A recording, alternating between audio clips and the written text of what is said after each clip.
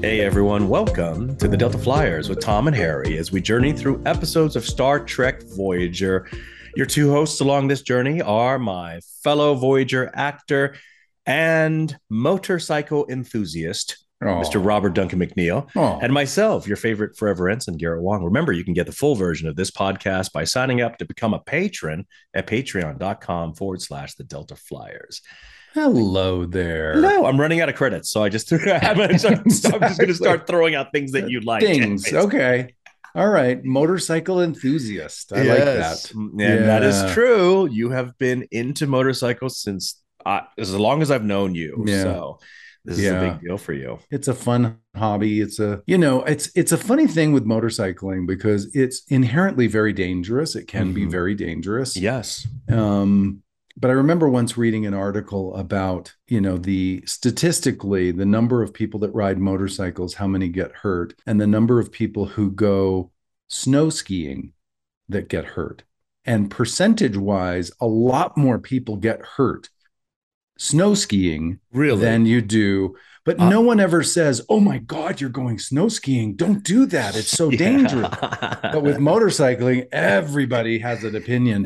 Yes, And I you're think that's right. because with motorcycling, often it's not just injury, it can be death, Yeah, of because course. the stakes are high, very high, and it Very. is dangerous. Mm-hmm. So I never encourage people to take up motorcycling casually. Like Right.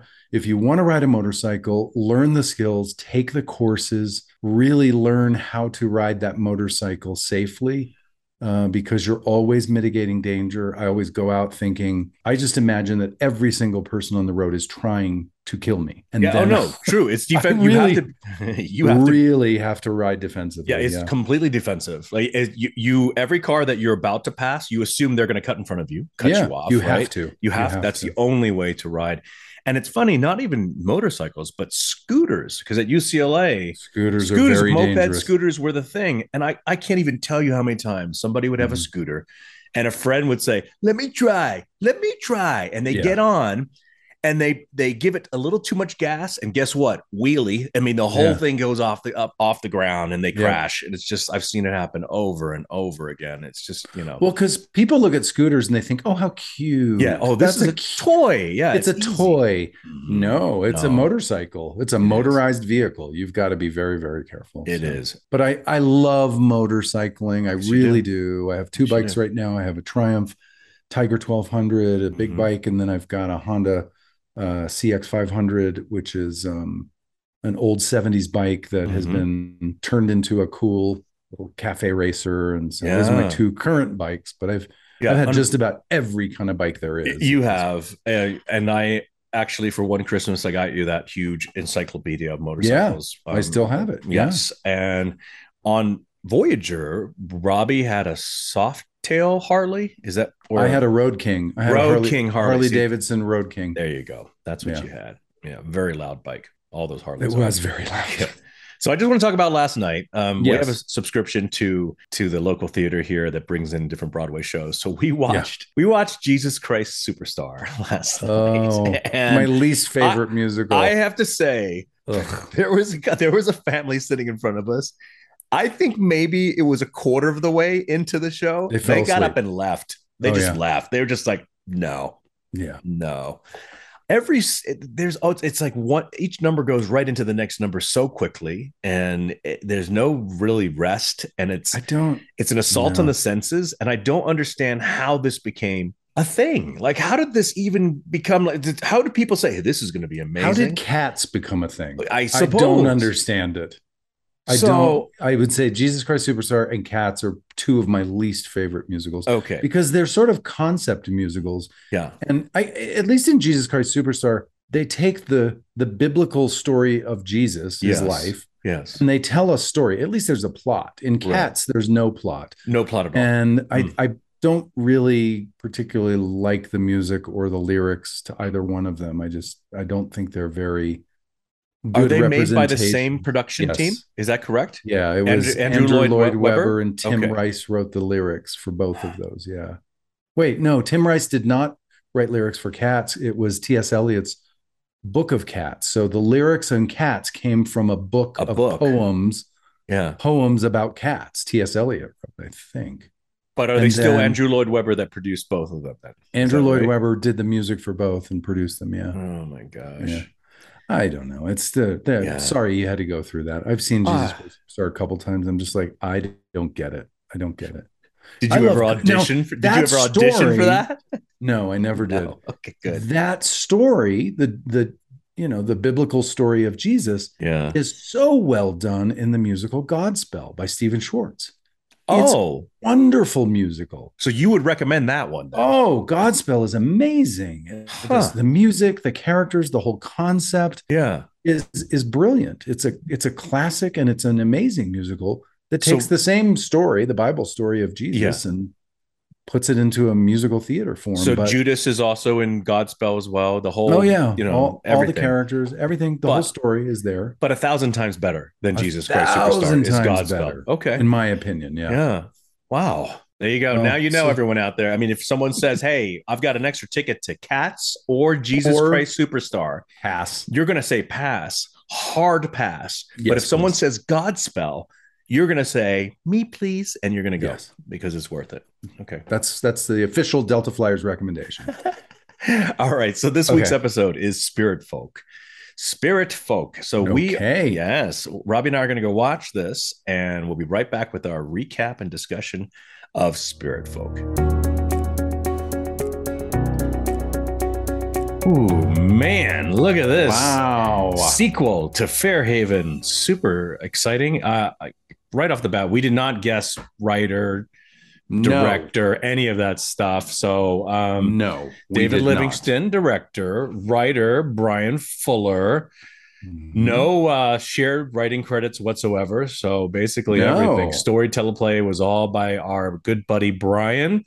And I think he did a wonderful writing job on this. Just, I mean, he has references to Fairhaven that he brings up at the prior episode where we're in this holodeck program.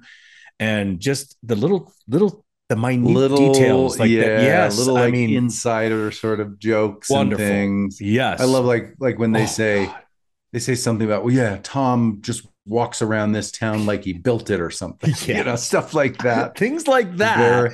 It's very funny. Oh gosh, it's funny. Okay. So we do have the director. It's David Livingston, written by Brian Fuller. What about the guest stars? Can you run through them for us? Guest stars are basically all the repeats from Fairhaven. So we've talked about Richard Reel as Seamus, Ian Patrick Williams as Fitzgerald, Henrietta as Maggie, Duffy as Grace, Fenton as Michael Sullivan, and Barbara Dowling as Edith. They were all in Fairhaven. The only person that is new is Ian Abercrombie, my dear friend. Ian. Milo. He's not in the prior one? Nope. Oh, wow. No, he's in this one. And Ian, as people who've listened to this podcast before know, Ian was in the episode I directed, Someone to Watch Over Me. Oh. And Ian and I did a play together many years back in 1990 or something. We did a play called Child's Play. I loved Ian. Oh, he's great. In 2012. What was his part in Someone to Watch Over Me? What did he play? He was the head monk when the monk came over to the ship. Yes. And the Kids in the Hall actor, right? Yeah, kids. He was his boss. That was Ian. That's Ian. Oh my goodness. And he's got one of those familiar faces. You've seen him in many projects. So yeah. And we've talked about Ian before. So, but we didn't talk about him in the Fairhaven storyline. Right. Everyone else is a repeat. Okay. So that's our cast. That's our writer director. Let's have our poetry. Yeah, I jumped over that. Okay, here we go with my haiku for Spirit Folk. Yes. Tommy pranks Harry. Crew thought to be spirit folk. Michael sets them straight. Nice. All righty. I love the haiku. All right. Yeah. Let's go for a little limerick. I'm ready. Tom's magic tire change makes Seamus go, wow. And then he turns Maggie into a cow. Janeway has a malfunctioning boyfriend. the town of Fairhaven could come to an end. Then Janeway's honest, and they all get how holodecks work now. You rhyme That's friend with end there. I like that. Good. Yeah. And okay. I got a wow, and a cow, and now.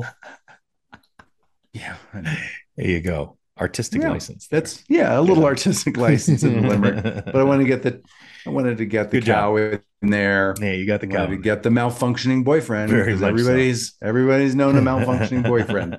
Okay. Love that line. Yeah, let's just start right off in the beginning. We cut in on Tom, and I gotta say, I love the goggles on you. I love the hat. It's an improvement from the prior newsboy cap that you had on. I like this one. And the overcoat. Oh my gosh. The overcoat, the white driving coat, canvas or whatever it was. Yeah. I love that coat. I wish Tom Why didn't you take that home? I don't know. You should have taken that from wardrobe. You should have said, wardrobe, can I have this? That was a really, really nice piece of garment. And clearly, because, in those times, if you have a motor car, you have money. Everyone else is in a carriage and everything. So I think what Bob Blackman did was he felt, all right, if Tom is driving this vehicle and no one poor is going to be driving a vehicle like that, let's make him look a little bit more, like he's come into some money. And that's, I think the lovely overcoat and that goggles and the hat looks great. So Tom is driving this car through Fairhaven, through the streets. I love this sequence. Obviously, I do remember driving this thing. Yeah. And it's, generous to call it a car because it's a carriage with a stick and a motor. And I can't remember if I think it was gasoline operated. It ran pretty well. Wow. Okay. And I got to drive it, and there's a lot of angles on it. So you see, there's a close up. I think when we did the close up of me driving, I actually sat in the back. The camera operator was handheld in the front seat with a stunt driver, and I was pretending to drive, but it was a low angle handheld in the car. I remember having to sit not where I really was driving, but move back to cheat it while they drove me around. I wonder if that's an actual vintage vehicle from the time period. It was, or I think it was. Was it a replica? Really well, no, I think it was. Okay. It was a real. I remember, and I remember the person who owned it was there. And very proud of it. Oh, I'm sure. They would not leave that baby. Shining it up and keeping it running. And it was. It's in good condition. It was a pretty cool car. Most definitely. But he drives through the street. I remember that. Crashes into some barrels. Yeah. And the wheels fall off. One wheel falls off. Yeah. Seamus runs over to Tom to see if he's okay. And he comments on how well Tom must be doing recently because he has a motor vehicle. And Tom comes up with this whole story of he's been dipping into his inheritance from his grandfather on his mother's side. So once he hears that, Seamus is like, I would like some money for beer. And Tom does give him some money. Gives him a few shillings. And then Seamus heads over to the bar, walking away. Well, he does ask Tom to join him, and Tom says no, he's heading to Castle O'Dell, which is, of course, where the Fairy Queen lives after dark, and you have to be careful of that. So there's a little bit of concern on Seamus's face, but he's more excited about the beer. So he goes to Sullivan's to go have that pint. Goes over there to have that pint and takes a look back at one point to Tom, and Tom has pulled out a pad. Yeah.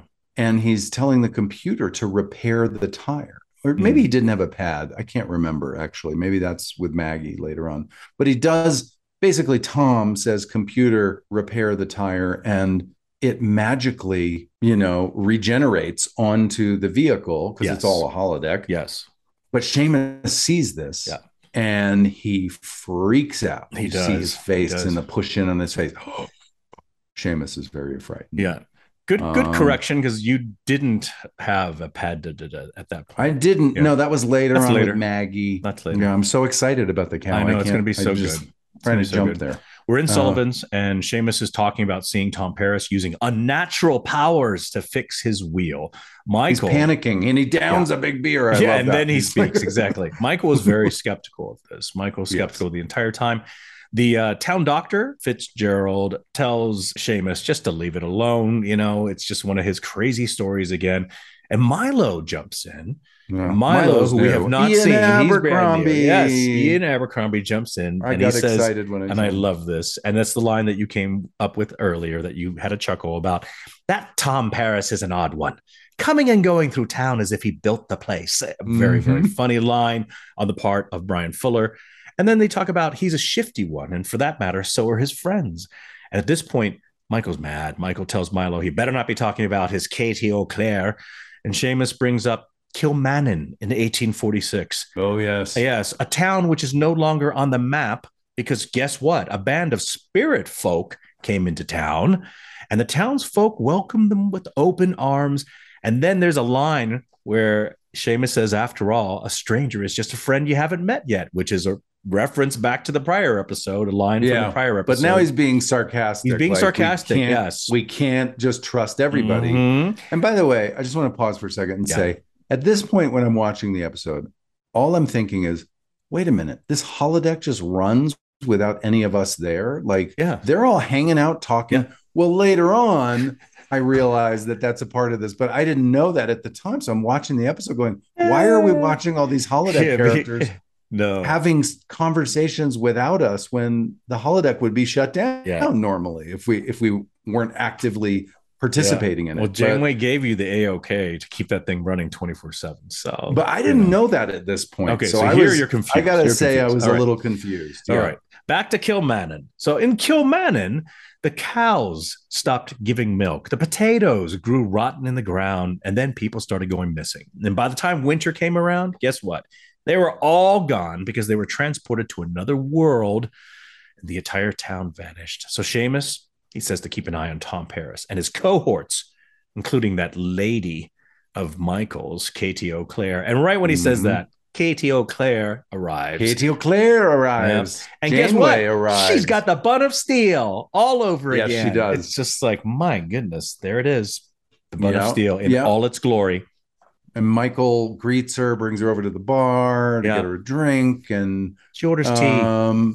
She orders tea, exactly. I love the line where she says, "Sorry, I'm late," or something, and he says, "Oh, did you snatch some children on your way through town?" Yes. With a sideways glance to Seamus while he's doing that. Yes.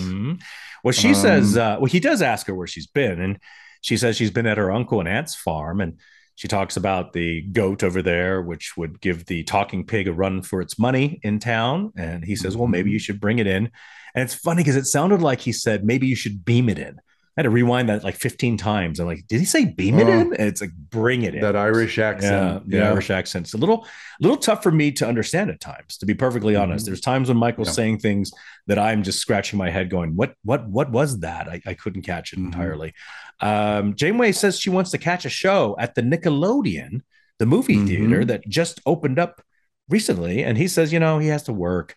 And she says, okay, another time. But he wants her to stay. I mean, she's come all this way. And she says that she could be convinced to stay if he would be up for a game of rings. And right when she says, let's go, this is one of the very few times that I've noticed this is clearly ADR. Like most of Kate's lines, even when she ADRs them, it's seamless. She's such a professional. She's able to make that seamless transition. But in this one, I definitely heard her. It was like another day, another month later when she said, let's go. Sound. Yeah, completely different sound than what we heard, what we recorded on set. Exterior space shot of Voyager, back into the mess hall. Yeah, we go to the mess hall. Yeah. Harry's replicating a dozen Broadway lilies. Yeah, Broadway lilies. That come up in the replicator. Paris pops in. Yeah. Little troublemaker Paris in this episode. Yeah. And I love his line. Something tells me that isn't lunch. Yeah, which I thought was just funny. Side note, did you know this? Funny. My father came up with the cure when he was a plant pathologist for a common disease for Easter lilies. that caused Easter lily crops to just go down south all the time, like the common cold. So he came up with a cure for that. So, Oh, yeah, wow. yeah, that was my We could have pops. used him on Voyager. We could have. Yeah. So yeah, Tom, you interrupt me, ask who the flowers are for, and you tell me to watch out when dealing with country Watch girls. watch out for Maggie O'Halloran. And then Harry kind of jabs him back with, well, Yeah, I with your heard, accident. yeah, I heard about your accident. I don't know if I should take any advice from you. Yeah. Balana comes over. She's listening to this and she has had enough of this Fairhaven Yes. program. She And this is has. when she says, Tom, you've been running it around the clock. Yeah. And that's when I was like, oh, that's why we were watching a scene with all these holiday characters and none of us there. Yeah. Because it's running around the clock. That's right. She's the voice of reason. Yeah, she's very skeptical of this thing. Stop playing video games. She says she had to repair 3 hollow emitters. Tom says he ran a diagnostic. Don't worry, it's fine. Yeah. Harry says he's late. He's got to go. Tom offers to chaperone this date with Maggie, but Harry says not with your driving record, and he's out. And then Tom says he's got an idea to make his date interesting with a smirk. Tom, the master of mischief is what I should start calling Tom now. And Balana just says, please don't break the hollow emitters. Tom is such a boy. He's such a boy. He really is. And I just love how Torres right in the beginning saying this program is an accident waiting to happen. She is foreshadowing the next, the upcoming scenes. So we jump back to Fairhaven, and now Tom is following Harry and Maggie. Seamus and Milo are following Tom. So now we have 2 sets of parties that are unawares of being followed, and everybody's following it. It's a cute little scene. This street looked beautiful, by the way. It looked amazing. The lighting and everything was just beautiful. Love the dialogue about how Harry's not really lying to Maggie. He's talking about the fact that he is stationed on a ship, right? So he says, and so you hear Maggie say, must be lonely out there on the sea with only the stars to guide you. Can I ask you something, Harry? Would you like to hold my hand? Now, when she said that, and when I read this part of the script, I started getting so nervous because of my issue with sweaty palms that I had. Oh, sweaty hands. I had that sweaty hands the entire time during Voyager until, I think we talked about this, until after the show was done. I ended up having the surgery that stopped the hyperhidrosis, the excessive sweating, which can be it's debilitating when you have a hand, it just feels like you just ran it under a faucet, and there is a certain percentage of this population that has to deal with that ailment. And I was one of them until I had that operation. So, so knowing that, this was written into the script, I was just sweating bullets already. So no matter and it's funny because different actresses throughout the 7 years have acted different ways when I've had to somehow touch their hand, hold their hand, do anything where they felt my sweaty palms. Some were sort of, very sympathetic. And there was, I can't remember, maybe it was Maggie or maybe it was the actress in the next episode. But I definitely have had a time where someone said, I don't care how sweaty your palms are.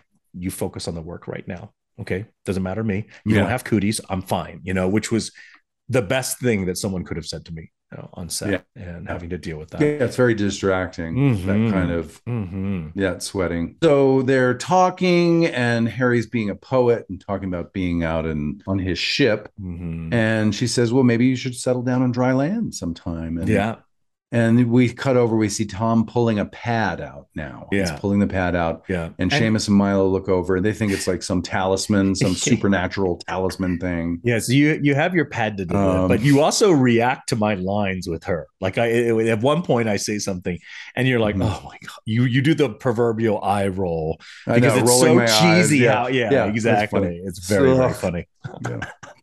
But Tom's watching, and then Maggie asks if he'd like to kiss her, and Harry goes in for the kiss, the famous kiss. And that's when Tom hits a couple of buttons on the pad. And Maggie turns into a cow. So now, just as Harry gets in there, turns into a cow. Right. But just so everyone knows, people do ask me this question at conventions. They say, did you actually kiss the cow on set? And I said, no. I did not actually put my lips against that. Visual effects, they made it look like that cow's lips were right on my lips, but I did not actually. No. I came dang close, I will say that much. but I did not actually touch my lips to the cow's lips at all. Mm-hmm. The whole time that I was watching this scene, I kept thinking about Katy Perry's song "I Kissed a Girl," but swapped But I around with liked Harry it. going, yeah, yeah, yeah, yeah, with Harry going, "I kissed a cow," but I liked it exactly, and I just started laughing all over again because of that. Yes. That's funny. Oh, when you do turn her into a cow, and I realize it's you immediately, you hear me go, I yell, "Tom!" Now that shot, you see condensation on my breath and the cow's nostrils, but nowhere else the scene before or after do you see that it's a cold night. I think they did that shot last. I think we shot the whole scene, and the very last thing they did was that VisFX shot of you kissing the cow. So it was later, Oh, so and it you was think it was colder. colder then? Yeah, So it was yeah. not added by, it was not a No, CGI thing then, correct? You feel like it no. was an actual temperature thing, It was which temperature, and it makes was the sense. last thing they did that Makes night. I sense. think so. Makes sense. Well, we're interrupted by a hail from Chakotay ordering Paris and Kim to report to the bridge. Mm-hmm. And I love your line to my final line. Well, what about Maggie? You say, she'll be fine. Let her graze, which is one of the funnier lines in this whole darn episode. I Very love funny. it.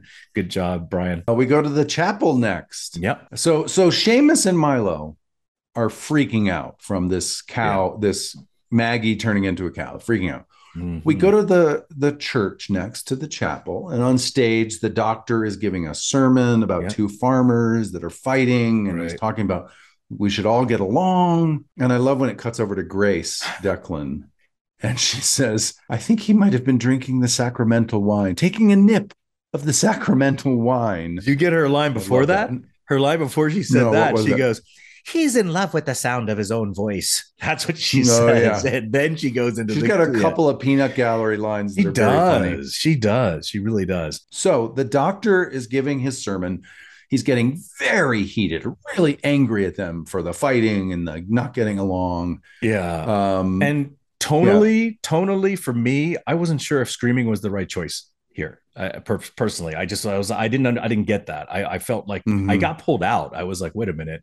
Why is he screaming that much? Like, I don't know what direction he was given or what he was playing. What was he playing? Angry, I don't know what is he playing at this point, right? So if you're a clergyman, it did seem a little too heated for me. Yes, if you're a clergyman, I mean, do you see any Sunday morning televangelists screaming at the top of their lungs at their congregation? Not really. I mean, I think if we had known what this story was really about, maybe, but because it's just a story about some farmers fighting and we're not invested in that story, I felt like it probably didn't need to be as hot as it was. Yeah. And maybe the doctor is just enjoying the opportunity to be bombastic and big, and I don't know. Maybe. But it was a little hot for me. It felt real, as opposed to comic hot. Yeah. There's a version of being really bombastic but being funny, and this felt almost like the doctor was really invested in this in a way that I didn't quite understand. There you go. That's exactly my notes. Exactly. Yeah. But the doctor does cover for us once the Seamus and Milo bring the cow into the chapel. They think it's Maggie O'Halloran. They're like, you guys, this is Maggie. Yeah. Tom Paris is evil. He turned her into a cow. Yeah. And the doctor covers. He goes, no, it was probably Tom Paris just likes to play pranks. Yeah. And they say, no, we saw it with our own eyes. Yeah. And the doctor says, well, when's the last time you saw Maggie? And they say, last night. She was turned into this cow. And doctor says, no, that settles that. I saw Maggie this morning by her cart tending her flowers. In fact, she's probably there now. Yeah. She's probably there now. So, and then he says, mass is over. leave the cow here. And then they all sort of think that it was a misunderstanding, and they all start to exit. Right. And clearly, I was thinking this whole time, though, they brought a real cow onto the sound stage. They did. And cows are not cooperative. No, and you can see when they're bringing the cow in, the cow does not want to come inside of that building. It was not happy. And I was a little worried because, those are two grown adult males, but that cow could still. Cow has horns. Yeah. That was a bull with horns. Oh, yeah. Okay. That male bull could knock them over very easily and injure those actors. So, that was kind of dangerous, to be honest. Yeah. But we don't see the scene of the doctor doing this, but we assume that it's the doctor who programs Maggie back into human form and sends her Yeah. to the flower cart where Yeah, we see a high wide shot of Maggie appearing, beaming Yes. into the flower cart. She's Right. kind of disoriented. Seamus and Milo come over. She says, I feel like I just woke up from the strangest dream. Yeah. But she doesn't remember going to sleep. She only remembers going for a walk with Harry. And they ask her, well, what can you remember? She can't remember anything. This about last night, what happened. And so they say, well, what do you remember about the dream? Yeah. She says, I was walking around town with nothing but a bell around my neck. She talks about walking to church and everyone was staring at her. She says, Seamus, you were there. Milo, you were there. Well, at this point, I think Seamus and Milo feel like something's afoot and they decide that they need to go back to Sullivan's to have another drink. And so we do go back to Sullivan's, and now everyone's in there. I mean, it's the entire gang, and they're all talking. They're trading stories. Harry changing the weather with Milo, Mary falling down a well, and next thing you know, Katie O'Clair's talking to Mary without a scratch on little Mary. Grace after mass saying that she saw Father Mulligan vanish into thin air, and even Maggie talking about how about Neelix. Oh, I love that line. Like that. Now that's someone who, if he's not a leprechaun, who would be a leprechaun if it isn't Neelix? Because he does kind of look like a leprechaun. He looks like a leprechaun. He does. Great scene. Michael Sullivan shows up in this scene as they're talking, getting all wound up, and he tries to calm them down. He's like, what do you want to do? You want to put him in front of a firing squad? Yeah. Like, let's calm down, deal with this like civilized people. He stops them from getting too out of control. Yeah. And then we go to a dinner scene. And Michael and Katie O'Clair, aka Janeway, are having a romantic dinner by a roaring fire. Yeah. I love that fire. It was beautiful. Yeah. He gives her a book. He hands her a copy of a book entitled The Fairy Queen by Edmund Spencer. And by Edmund Spencer. She says, oh, I've never read this. And then he suggests to her that, the people around town think that there's some really strange things happening. Unholy magic, people vanishing. And she even asks at one point, she says, oh, and who am I in their story? Am I the fairy queen? So the appropriateness of the book that he gave her. Yes. But then he says, you know what? I really don't know who you are, actually. Yeah. And he says, to be honest, I talked to my friends over in County Clare, where you say you're from. Nobody knows you. Nobody. And she says, oh, well, you've been talking to the wrong people. And no, he says, I have a lot of friends. Nobody knows you. Yeah. And so he's checked in on her. Yeah. He's checked in on her. And he says, what are you hiding? And she admits that she has hidden some things, but she cares about him. And that's why she didn't share it, because she had no other choice under the circumstances. Right. And then she looks back at the fire, and there's this shot of her looking at the fire and thinking, and it just felt really melodramatic and forced to me, I gotta say. I love this scene. It was a very simple scene, but I was like, why did she have to look back like that? And I don't know, it just felt a little she takes the easy way out in this scene, in that she ends the program. She just ends the whole program. Computer end program. Well, frankly, she's shocked because, he's saying, look, I don't even know where you're going at night, and I can't get a hold of you. There's times I just want to say hello to you. I can't even do that. And so these are all questions that no holodeck character has done in the past, has ever engaged in. And so she's confused. We jump to the Voyager corridors, where Janeway is still in period piece clothing, or cosplay, as the youngins call it. And she asked Tom, what is going on with the holodeck characters? What did you do to this program? Exactly. No character should be asking questions like Michael did. And what does Tom say? Well, I just added a few things to make the characters more realistic. And Janeway goes, well, something's wrong. Something is definitely wrong. Now we're in engineering, where Janeway and Tom have arrived. Harry and B'Elanna are there. Harry says, this is the first time we've tried to run a holodeck program nonstop. Torres says that there are damaged subroutines in all of the characters' files, every single one of them. So Janeway says, shut down the program, repair the damaged systems. So now we have the next scene where Harry and Tom are in what I wrote. I wrote initially holodeck 1, but that's incorrect. It's the holodeck lab is what we're in. What? which is, I didn't even know because there you was a holodeck lab. yeah, because you talk about it in the scene, actually. So Harry and Tom are working on repairing the program. Harry brings up a very important point that, as he recalled, everything was fine until someone started turning people into cows. So Tom asked the computer to display Fairhaven character Michael Sullivan. He is edgy and completely aware that he is no longer in Fairhaven. And this is a shock to Tom. Tom says he's not supposed to be aware that he's in the lab. So this is where you call it the lab. Yeah, and he's ready for a fight. He's gonna break some heads, he says, or something like that. And Harry says his perceptual filters are malfunctioning. Harry then pushes a few buttons and he says he's fixed it. And while this is happening, Michael is turned around away from Tom and Harry. He's looking around the room. He sort of does a 360. And while he's listening with his back to us, you can see him thinking like, okay, I'm going to play along. I'm going to play along. Exactly. Yeah. So he basically plays dead, so to speak. And so he fakes it and he acts just like everything's fine. He talks about Liam wanting a rematch with Harry.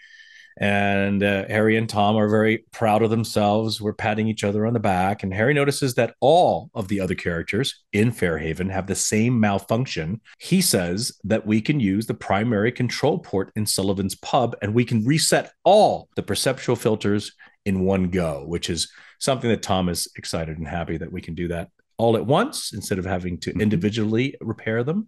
We basically send Michael Sullivan back into his bar where he does reappear in Sullivan's.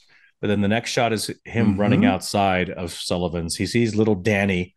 Did you get Danny's credits? Little Danny? He does say something right there. I don't even know if they even listed him. I didn't. He's not listed as a credit. I didn't see any credit for him. Yeah, probably an extra or something. Well, and they just did some. Loop Group added his line or something like that. Right? He did have a line, a little brief one. But he asked Danny to go fetch Doc Fitzgerald and bring him back to the church or the chapel.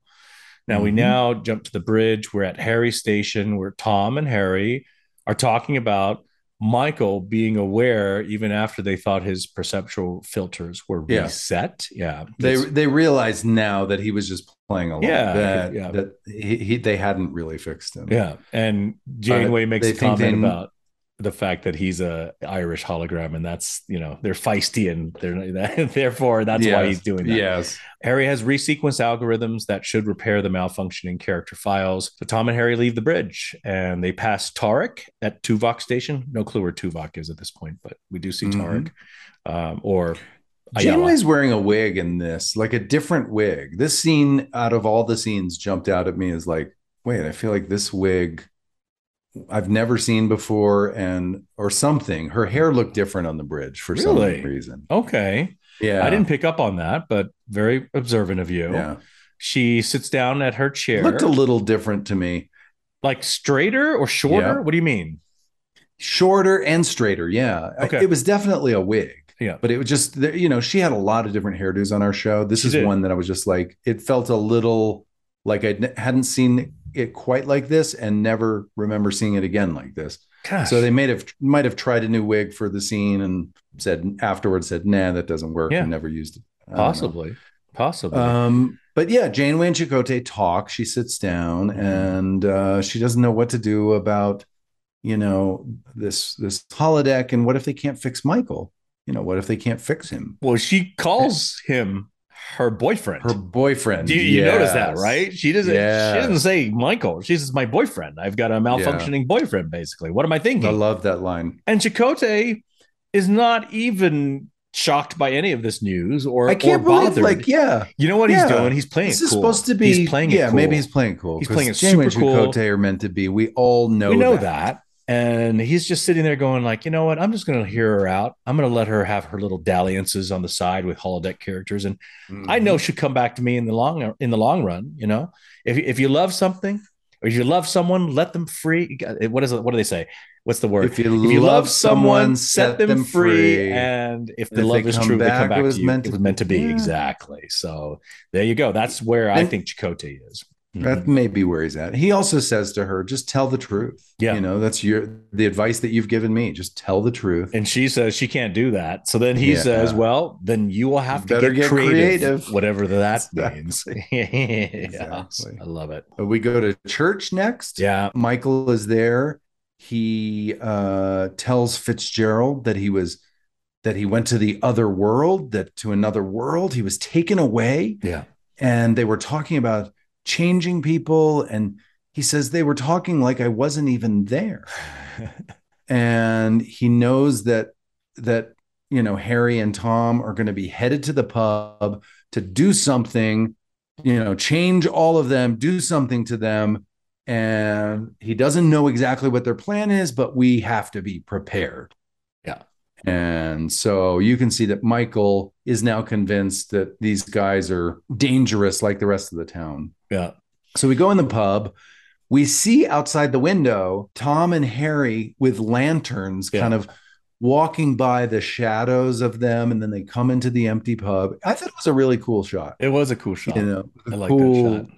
Way to bring us in. Yeah. We go in the pub, in Sullivan's pub. Nobody's there. So we head over to the wall, open up a holodeck panel, and we start working the panel. Yeah. And then the camera goes behind the panel, and we see over by that front door that Grace had been following us, or she sees us. She pokes her head up over the little divider thing. That sassy little Grace. Sassy Grace. And she spotted us. So we go to the church next. Yeah. And everybody's gathered there. It's like in Frankenstein, like they've got guns and torches and lanterns. They're ready to get the spirit folk. Seamus starts off by saying, if we're going to fight them, we have to use the right ammunition. And he talks about this book that he got from Biddy Ramsey before she passed on. And she knew a thing or two about fairy magic and how to fight it. So everything she learned from this book. And Michael has fairy incantations in the book. Yes. Yeah. And Michael says he doesn't want to use the gun. Right. He doesn't want to shoot them. Yeah. And Seamus says, I've got something better. Yeah. Incantations. And then he starts talking to the crowd, and he just gets the crowd riled up. And then that's when they're riled up, Grace shows up. She says, they're in the pub. And out everybody goes. So they've got the guns, they've got incantations. This is not looking good for Harry and Tom. Yeah. They come running in the pub. They throw a net. They throw a net on us. Do you remember that? I don't remember that scene. I do. You do? Yeah, because I kept thinking, man, we didn't even make any move to avoid the net. We didn't even fight. We did not fight back at all. I feel like even my hands went up and helped bring the net over. It's like we made it easier for them. We should have said, here, hand us the net. We'll put it over ourselves. No, I think I even had a discussion with David Livingston about this entire scene, this whole sequence that's about to happen, starting with inside Sullivan's pub. I said, listen, aren't we going to try to dodge these people or avoid the net? Or we're just going to let the net fall on us? And he's like, yeah, well, you have to do it that way. I said, okay. So I just went along with it. It looked a little silly. Yeah. They pull us away from the panel. Yeah. We're under the net that we helped them put on us. Yes. And Tom's saying, just let us explain. Yeah. He's trying to talk to them. Right. And then they see the control panel. Right. And they shoot the panel. Yeah. Seamus says, shoot it. And yes. Shoot it. They shoot the panel. Computer says safety protocols and controls are offline. Yeah. And then they shoot it again. Yeah, they shoot it again. The emergency overrides are malfunctioning. But this is when Paris says, computer, freeze program. And I love this. Computer says 62% compliance. And only a little bit more than half are frozen, which is awesome. Yeah. I love that shot. And it's great because they're kind of like holograms. You know, you can see through the ones that are frozen. But the other ones... take off and exit the pub with Tom and Harry. Yeah. And honestly, that should have given us a lot of time because I think all the denizens of Fairhaven would have looked at their fellow Fairhaven citizens that were frozen and would have been so freaked out that it would have given us a much more time to get away. But, they're on our heels. They run out. We have a little head start. We start running out when 62% compliance happens. Yeah. But out on the street, Tom says, computer, exit. And you see an exit sort of fritz, Yeah. Yeah, a little arch for a holodeck exit, but it Mhm. fritzes and we can't get out. And the townspeople grab them.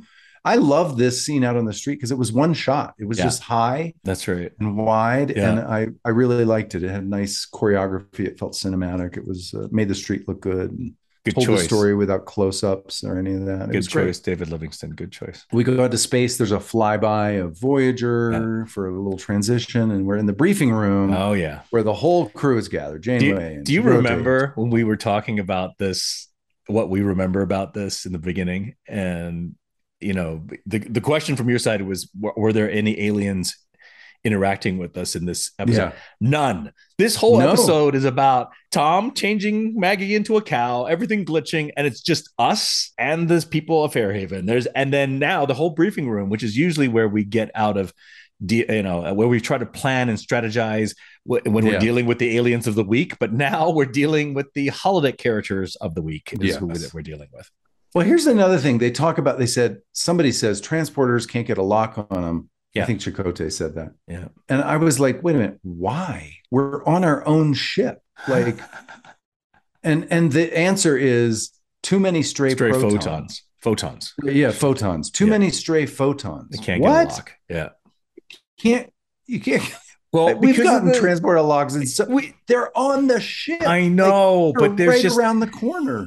I hear you, but it made total sense to me. I know it's ridiculous to you, but all those just malfunctions are messing up. They can't get a solid lock. Compensate. You're right. Yeah. Then usually we do compensate, but in this case, it doesn't work. It does not work. No way to get them out. They don't want to shut down the program and lose all these characters. And let's face it, Captain Janeway doesn't want to lose her boyfriend. She still wants her boyfriend. So. Yeah, B'Elanna says pull the plug. Neelix goes, no, we can't. We can't destroy the program. We'll lose the story and the people. Janeway even says that's true. Let's find a less drastic solution. And B'Elanna says, with all due respect, Captain, Michael Sullivan can be reprogrammed. Tom and Harry cannot. Yes, I love that line. She cared about us. She cared about us. She's the only one in that room. Yes, that cares enough to just turn it off. Oh, yeah. And we would be fine. Yeah. Like, it's not that hard, you guys. No. Anyway. But the plan is to send the doctor in with these transport enhancers that will be stuck on our bodies, and then they can beam us out. That's the plan. Why don't when we go on an away mission, we always take these transport enhancers, and then we'll never have a problem getting transported out of trouble. If we have these things, it's like those things that, when you go to the Apple store and they give you those little Wi-Fi things that you can stick into your travel luggage like that, and you can detect where your lost baggage are, and if it's no longer, send the little we need tag, a little transport. But to be honest, those are big transport enhancers. When you see them later, they were not microscopic. They're massive. Okay, but you're right. We could go to the church. We should always have them. We should have them all the time. We go to the church. Tom and Harry are tied up. They're doing incantations on them. Well, did you notice there's the other world? There's a line of salt around us, and that's how you stop demons and whatnot from evil spirits. That's how you corral the evil, unholy things in the world. Yeah, they've got a salt circle around us. They're doing these incantations. Yeah. I love when I think it's Seamus goes back to the other world. And then it cuts to us, and we're both like rolling our eyes. And then he says it again, back to the other world. Well, everyone's throwing holy water on us at this point, right? They're flicking water on us. It's very funny. My notes were, now this episode is an episode of Supernatural. This is what we're watching right now. Yeah. We've gone there, which is fine. I like Supernatural, so it's okay for me. But Milo brings the tools that they had when they were working on the holodeck panel. Yeah. Brings the toolbox over. Yeah. And Seamus picks up the pad, and he says, this is the charm they use to change Maggie into a cow. Yes. So he thinks that pad is some kind of talisman. Mm-hmm. Michael tries to stick up for us. He does. He's like, leave him alone. He says, right? calm down, everybody. Mm-hmm. He's trying to stick up for him. And that's when the doctor appears. Though. Yes. Doctor appears. He goes, sinners. He's yelling at them. He is. Again. Screaming his lungs out. He says, this is a church. It's not a prison. Yeah. How dare you be doing this? Yeah. They don't buy it. No. Seamus goes over. He's like, we saw you disappear. We're not believing you anymore. You're part of the this. lines written by Brian Fuller Seamus says, quite a rousing sermon, Father, but I'm afraid you're not going to find too many takers tonight. So I love the writing here. So good. Yeah. And then they pull off his mobile emitter. I know. They look over at his mobile emitter. They're like, what is this thing? That's another talisman. They pull it off. And then the doctor sort of fritzes because I guess his program is transferred from the mobile emitter when they pull it off. Yeah. Into the holomatrix. Into the holomatrix. Yeah. Now, so we jump to, the doctor's all tied up with us right at this point. We jump to the bridge and Janeway is saying, beam him out of there. And Tuvok says, oh, his program's been disengaged from the mobile emitter. And now, guess what? He is just as vulnerable as we are at this point. Yeah. Yeah. He's stuck in there. In fact, he's even more vulnerable in a way because he's tied into he seems to be more vulnerable for some reason. Yeah, I guess he could. Yeah, no, he could actually start malfunctioning himself because he's now part of that malfunctioning program. Yeah, we jump back to the church, St. Mary's, and Seamus. Seamus is now asking, and what are you planning on doing with these? He's holding the transport enhancers, and Kim's just blunt. He's like, those are the devices that are going to allow us to leave, and just pin them to our coats, and we'll be on our way. And Milo doesn't believe it. He's like, okay, you're going to have more powers if you do this. Seamus is saying the same thing, and Michael sort of feels like, no, this is not a talisman. This is not some type of unholy thing. It's a machine. So he's much more practical. Yeah. He's a voice of reason, but not Seamus and Milo, who basically egg on the entire town to be against us. Mm-hmm. And then I think Seamus tries hypnosis, right? This is where Seamus pulls out a spoon on a string or something. And he says, I'm going to hypnotize you, doctor. And the doctor's like, oh, yes. Yes. Hypnosis won't work on me. Yes. And I'm going to say, see the doctor's eyes. Yes. Oh. But I'm just going to say right now, for all the yelling and screaming, which I thought were not the right choices for the doctor to make in this episode, this scene makes up for everything. The point with funny. Oh, it's so funny. And I'm just like, funny when he gets hypnotized and the spoon's going and his eyes are back and forth. And then he's out. Oh, totally. But the thing is, when he says that, I can't be hypnotized, this is ridiculous. We do cut to the bridge, right? Where Chakotay and Janeway have a couple of lines about how the doctor's program is, they can't isolate him any longer. Isolated. It's integrated. Exactly. He's vulnerable now. Yeah. And then now when they come back to St. Mary's, he's completely hypnotized, which is wonderful. Hypnotized. He's spilling the beans. Federation Starship Intrepid class registry number. He's giving it all up. It makes everything. Oh my gosh. Did you ever watch Volunteers? The movie Volunteers with Tom Hanks and Rita Hanks. And they're basically, I don't think I ever saw it. Oh God. They work for the Peace Corps and they're overseas in Thailand and basically the Communist Chinese army. So they come in. John Candy is also in the Peace Corps with them, and he's this diehard guy from the state of Washington. He's Tom Tuttle from Tacoma is his name, and he gets captured by the Chinese Communist Army, and he's like, there's nothing you can do. There's nothing that you can do that I will change and start sprouting any communist manifesto. And by the end of it, he's wearing like a communist uniform. Do they hypnotize him? Oh, basically they brainwash him, similar to how the doctor said, you can't hypnotize me. They brainwashed John Candy's character, and at the end, he's like the best, soldier. They're like, okay, state the three tenets of communism, and he's like, he's speaking everything. But the funniest part at the end of the movie, the entire regiment, they're marching, and he's taught them the Washington State fight song. So they're like, go fight for funny. Washington State. The entire communist regiment. It's so damn funny. Anyway, that's my little reference from this. Yes. Well, so the doctor spills all the beans. Michael realizes now, wait a minute, it's not another world. This must be some sort of vessel. Right. And Seamus says something that if he can get their true name, then he can get them to. It says if you can get a spirit to say reveal their true name, you will render yourself impervious to the charms. That's what it was. Yeah. So Milo asks, "What is your true name?" to the doctor, and of course the doctor doesn't have a name, and he says, "Well, I haven't decided on one yet." Yeah, he doesn't. They go back and forth. Funny bits. Very funny. But in the end, Michael realizes the only person that he can talk to get the information he needs is the hypnotized doctor. And he says, how do I get to the ship that Katie is on? How do I get there? And the EMH, our doctor, how do I get there? And the doctor looks down at the mobile emitter. Yeah, and we know that he spilled the beans on that too. So we jump to the bridge. Tuvok has a notification at his console that the mobile emitter has been activated. So Janeway says to lock onto the signal and beam with who they think is the doctor to the bridge, but it's Michael. Michael's on the bridge now. Michael appears on the bridge, and then we go to that's the commercial break. Yeah, but we come right back, and Michael's like, "What is this place?"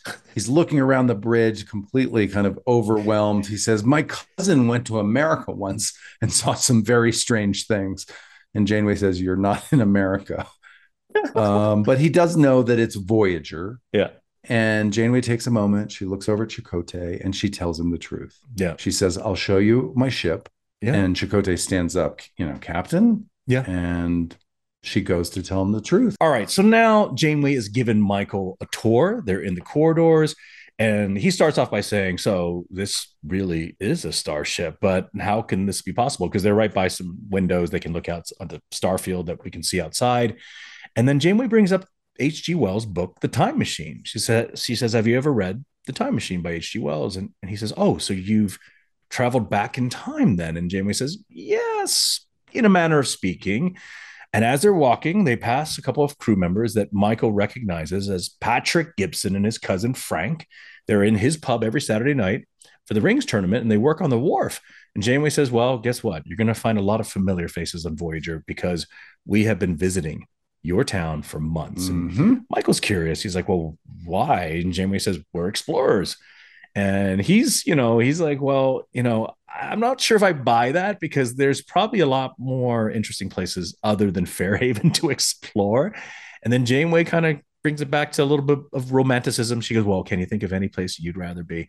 And so then Michael says, well, how long are you going to stay then? What's the deal here? And Janeway says, that depends if we're still welcome. Michael says his door's always open, but you're the captain of a starship. I'm a barkeep.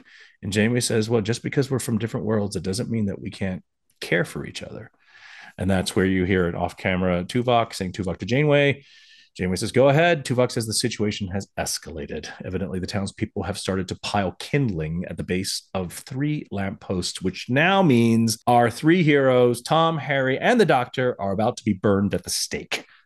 Not good. Not good. We go to the church on the holodeck, and Michael and Janeway enter.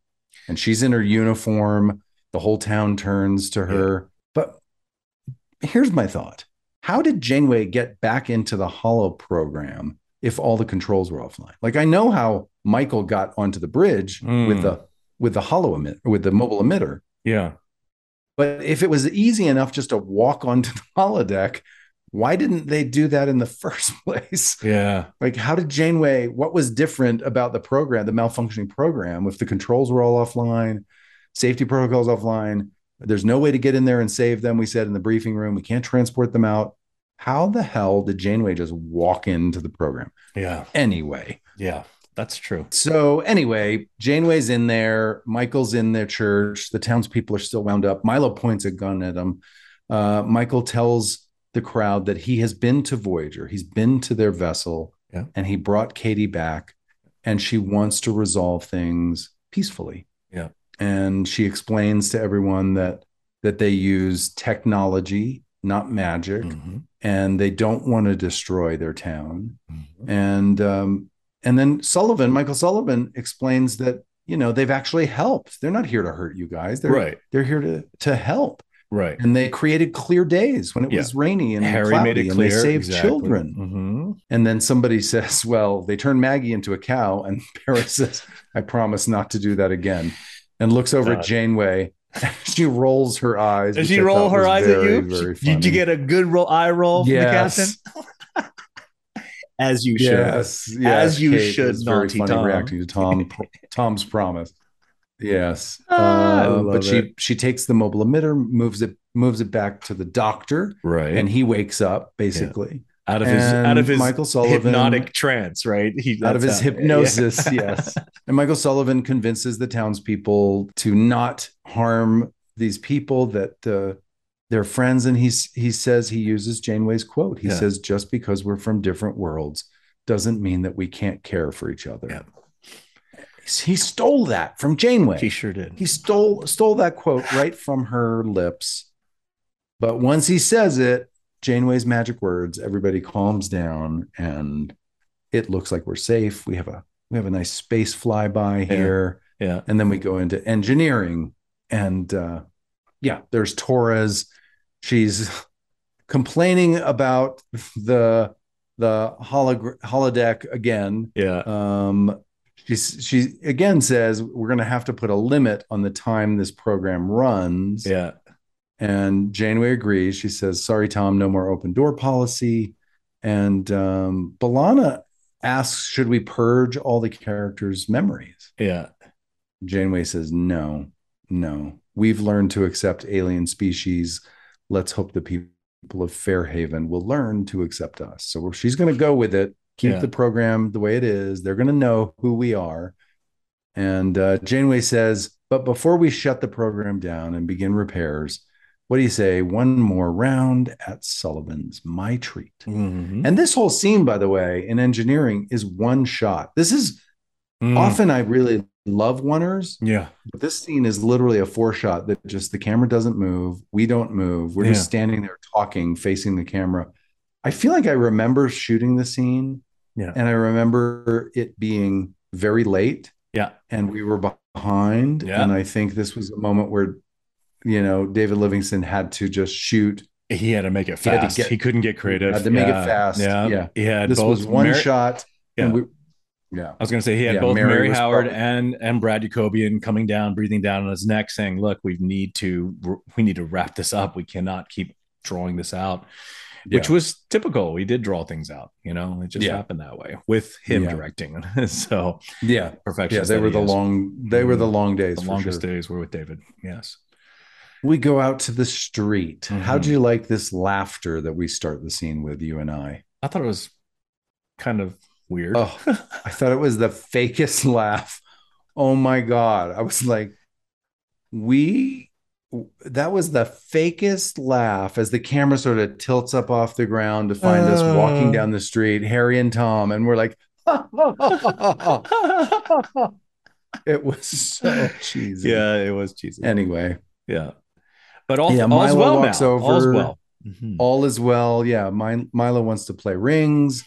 Maggie says hello to Harry. And Harry's like, "Hey, Tom, I'll catch up with you later." Mm-hmm. He's off with his girlfriend. Seamus asks if he could use their fancy machine to help find a pot of gold. Yeah. I like how Tom, as they go into the bar, Tom says, "Just follow the rainbow, Seamus." But I did a little Irish accent on it. You did. You snuck it in there, buddy.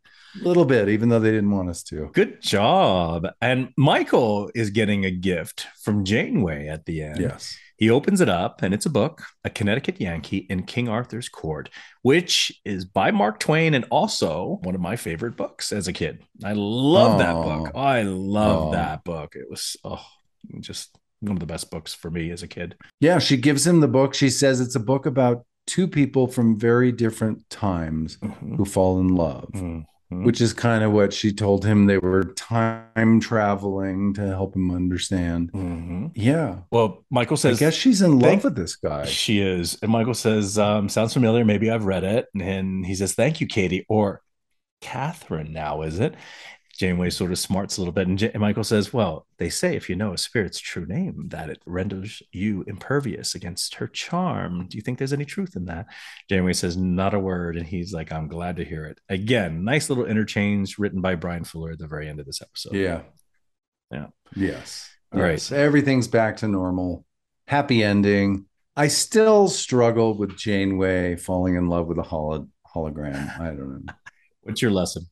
My lesson is I'm going to steal my lesson from Janeway and say, just because we're from different worlds doesn't mean we can't care for each other. Well, I that's stole a good my one. lesson You from stole Janeway. it. Well, you stole it from Janeway, and you stole it from Michael, who stole it from Janeway, is what Yes, happened. exactly. And so it's a double steal.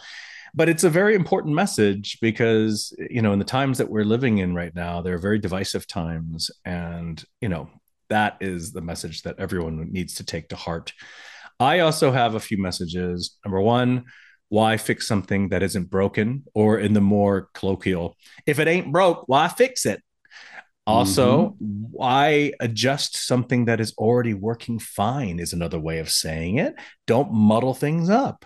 All right. And then my other lesson is don't from the doctor, don't let confusion and fear get the best of you.